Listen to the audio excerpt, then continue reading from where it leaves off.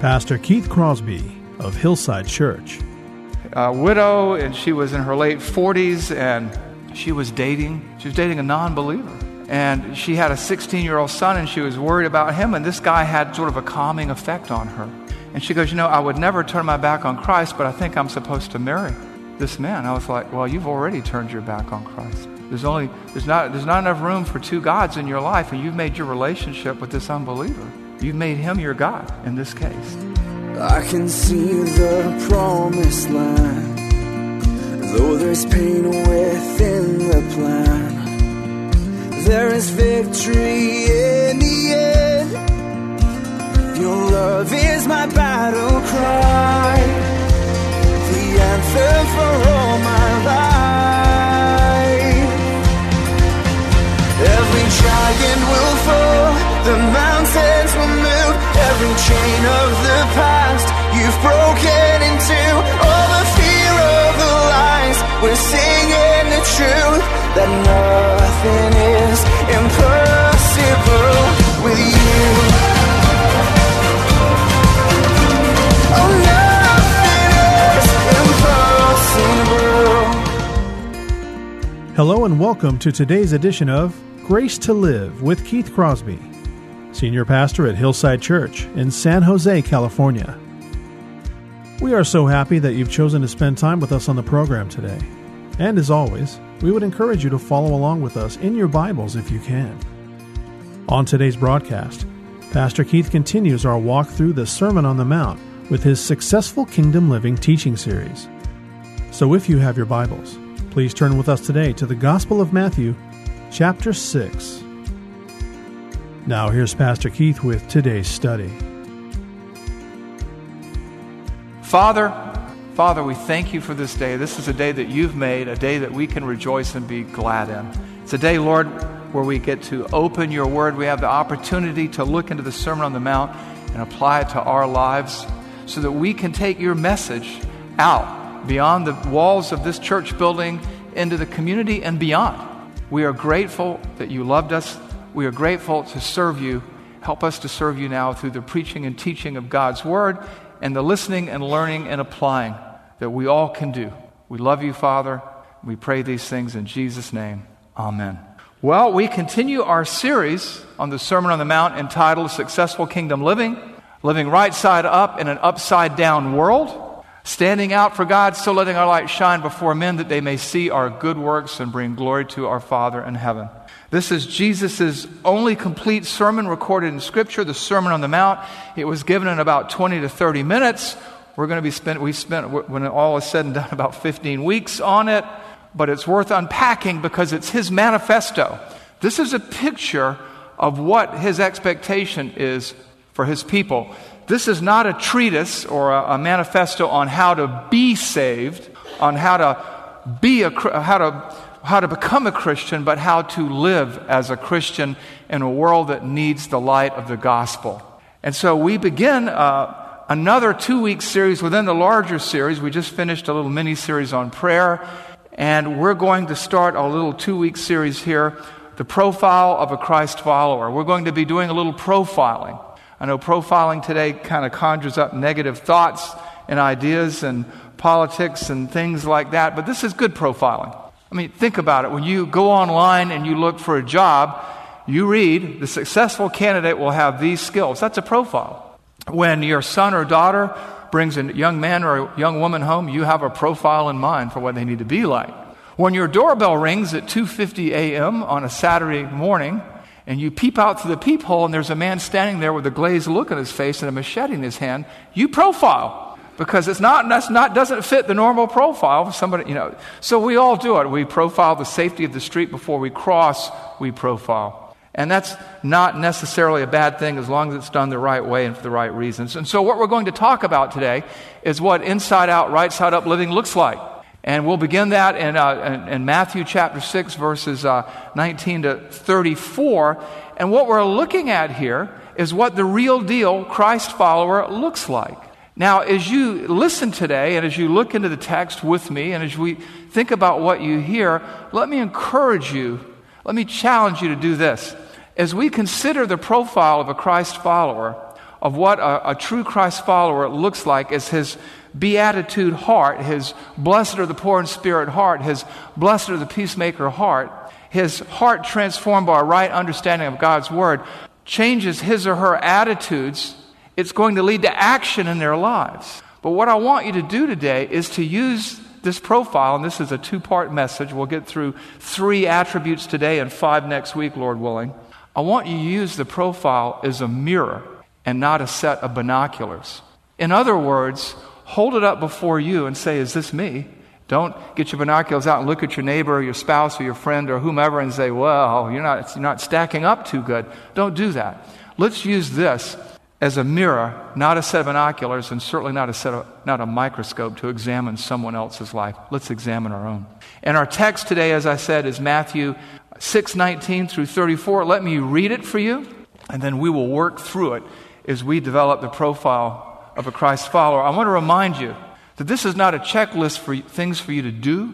This is a profile of what we ought to become or what we ought to be, so that we can be salt and light, so that we can so let our light shine before men and women in this broken, hurting world and bring glory to our Father who is in heaven by pointing them to Jesus, so that we can stand out and not blend in.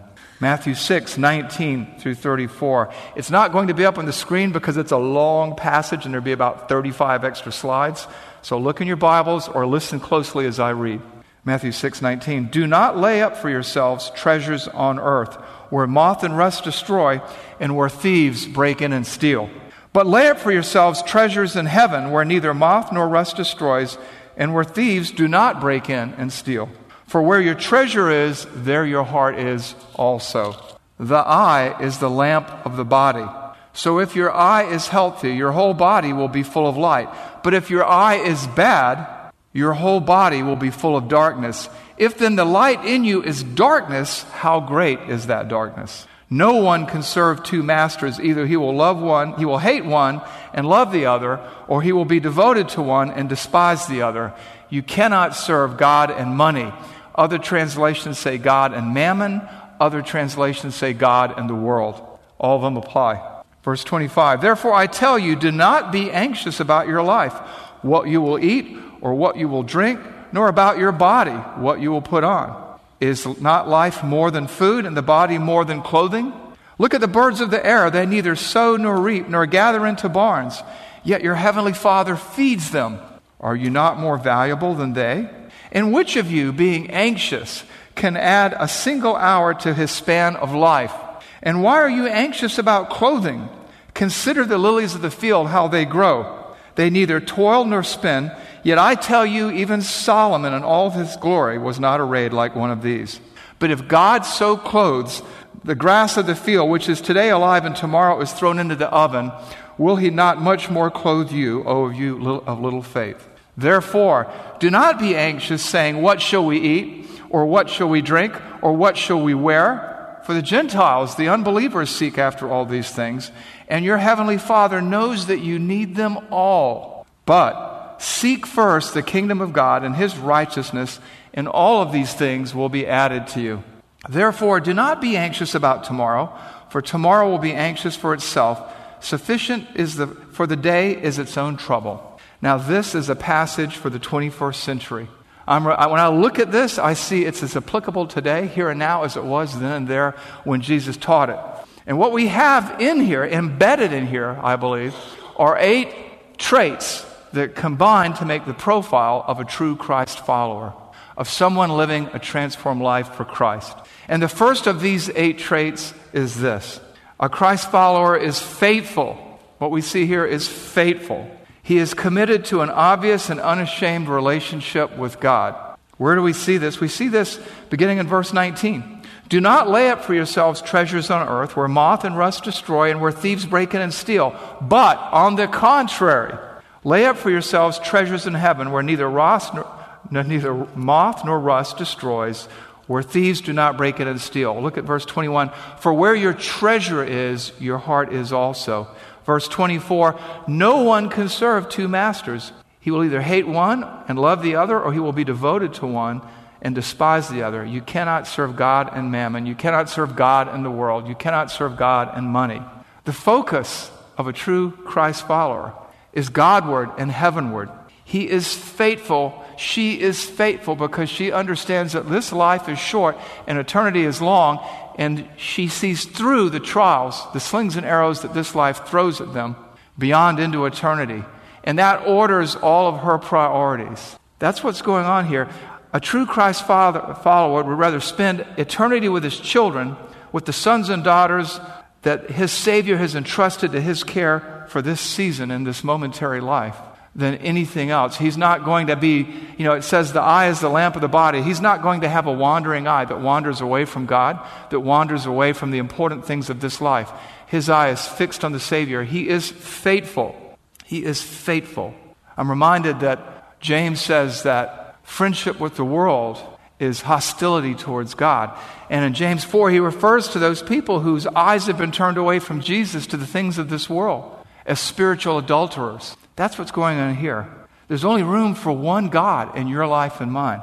And we need to understand that. Look again at verse 24. No one can serve two masters, for either he will hate the one and love the other, or he will be devoted to the one and despise the other.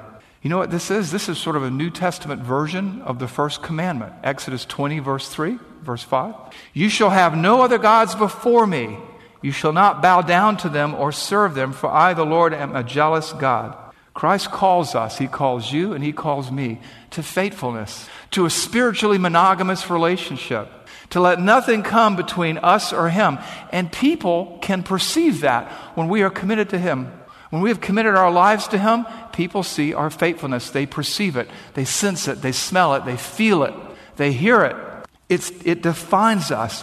We have no room in our lives for any other priority than God.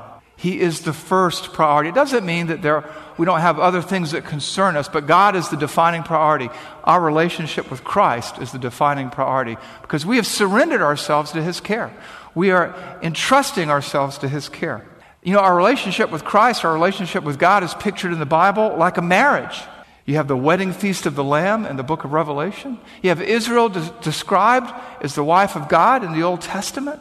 And just like you cannot be faithful to a spouse and another lover, no one and no thing can come between you and God. And when that is in place, when that is in play, when that is habituated, people see it.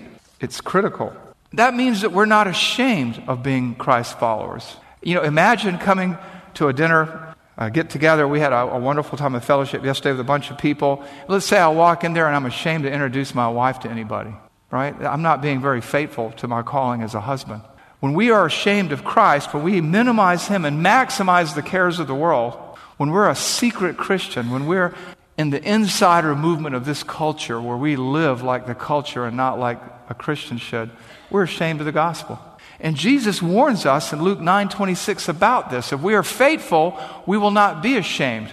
What does he say in Luke 9:26? For whoever is ashamed of me and my words, of him will the Son of Man be ashamed when he comes in his glory and the glory of the Father and of the holy angels. You see, we can't serve two masters. We can't have divided loyalties. We can't embrace the culture and without minimizing Christ. We are not of this world. We are in this world. And you and I, all of us together, have been raised up by Christ for such a time as this. And he has given each one of us our own mission. And we are to live our purpose for the glory of God, for the good of others, and for our own growth. No one can serve two masters, for either he will hate the one and love the other, or he will be devoted to the one and despise the other. We cannot serve God and the world with a divided loyalty. That's outside the profile of a real Christ follower. I once heard a professing Christian on television being interviewed, and he said, you know what? My Christian beliefs do not influence my business decisions or my political decisions. I don't impose my thoughts or my standards or my mores or my morals on anyone else. And I thought, yeah? Who we are in Christ affects everything that we do. Faithful means nothing comes between a Christian and his or her God. Nothing comes between a Christian and his or her loyalty to God.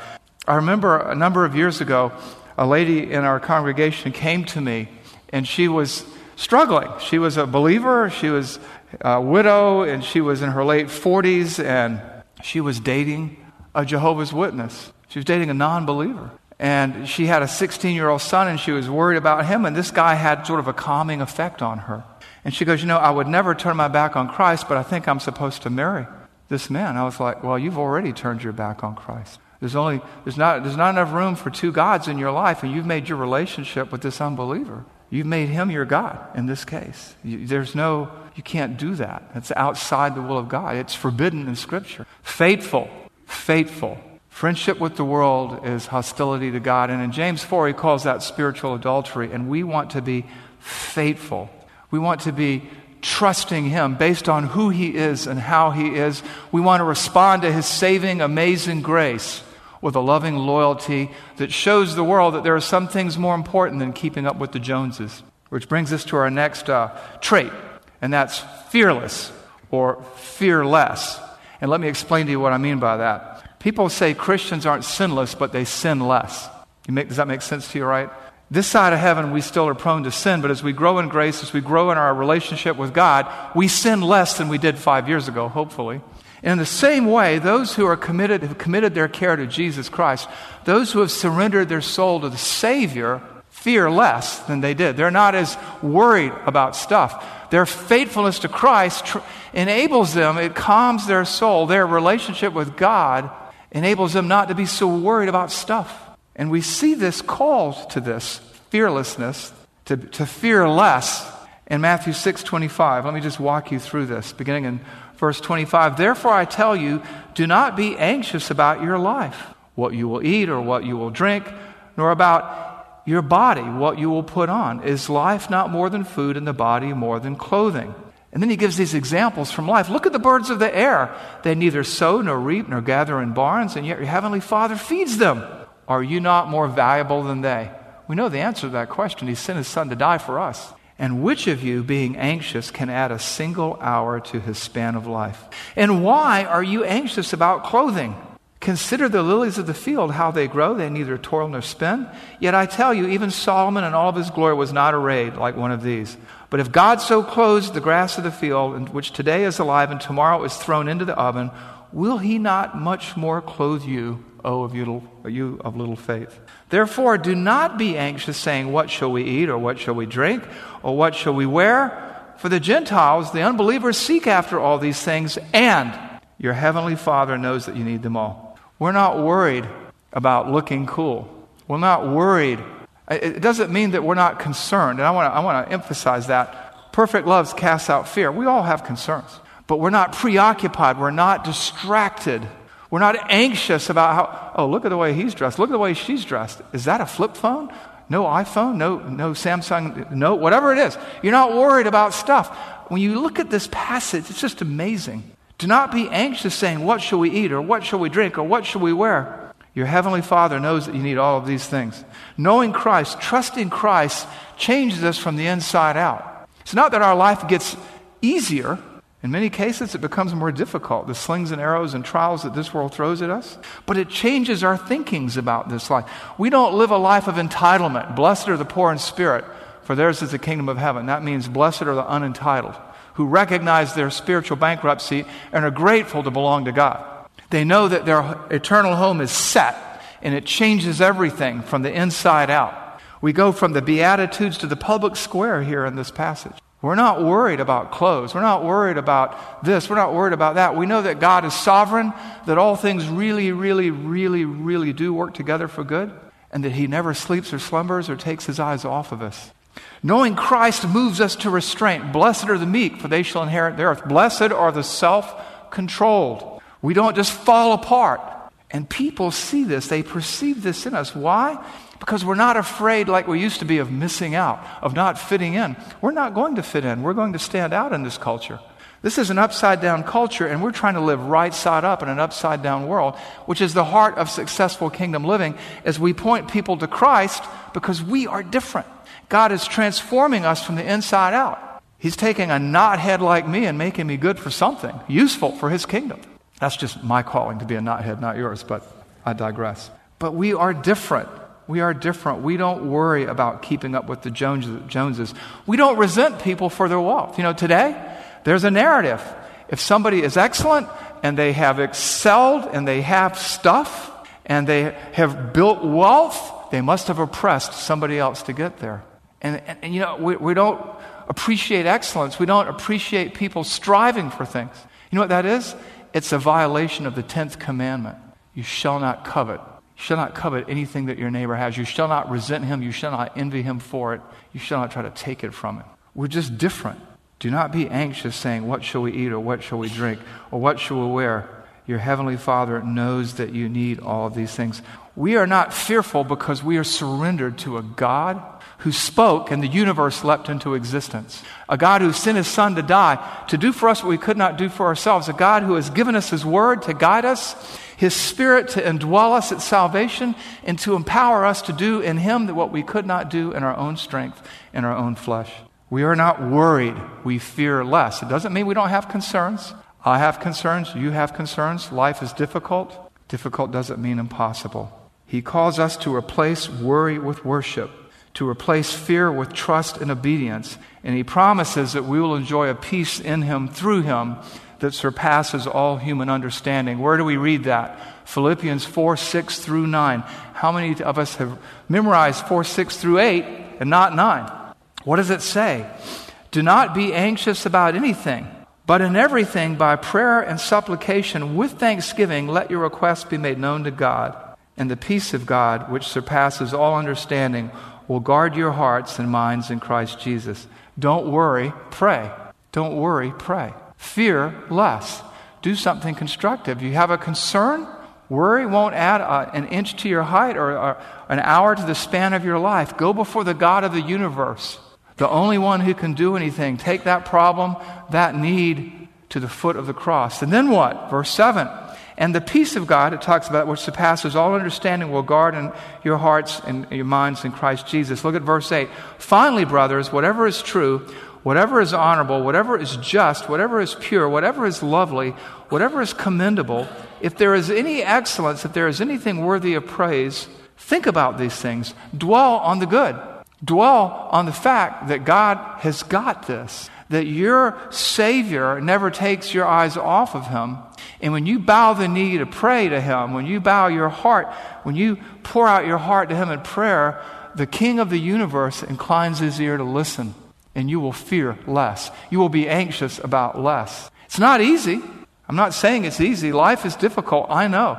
Look at verse 9. Then what? Then do it all over again. What you have heard and learned and received and heard and seen in me, practice these things habitually, repetitively, over and over again, and the God of peace will be with you. There's your recipe for the sleepless night right there, how to deal with it. Don't worry. Pray. Put your trust in God. Dwell on his faithfulness. He sent his Son to die for you. He's given you a church family to care for you. He's given you his word to guide you and his Spirit to empower you. Dwell on these things, and the peace of God will guard and garrison your minds in Christ Jesus. Again, we don't want to be confused being fearless with being without fear. I'm reminded that the difference between a coward and a brave man is the brave man knows the costs, knows what's at stake, and does what he needs to do. He's faithful to his calling, and he overrides his fear as an act of will.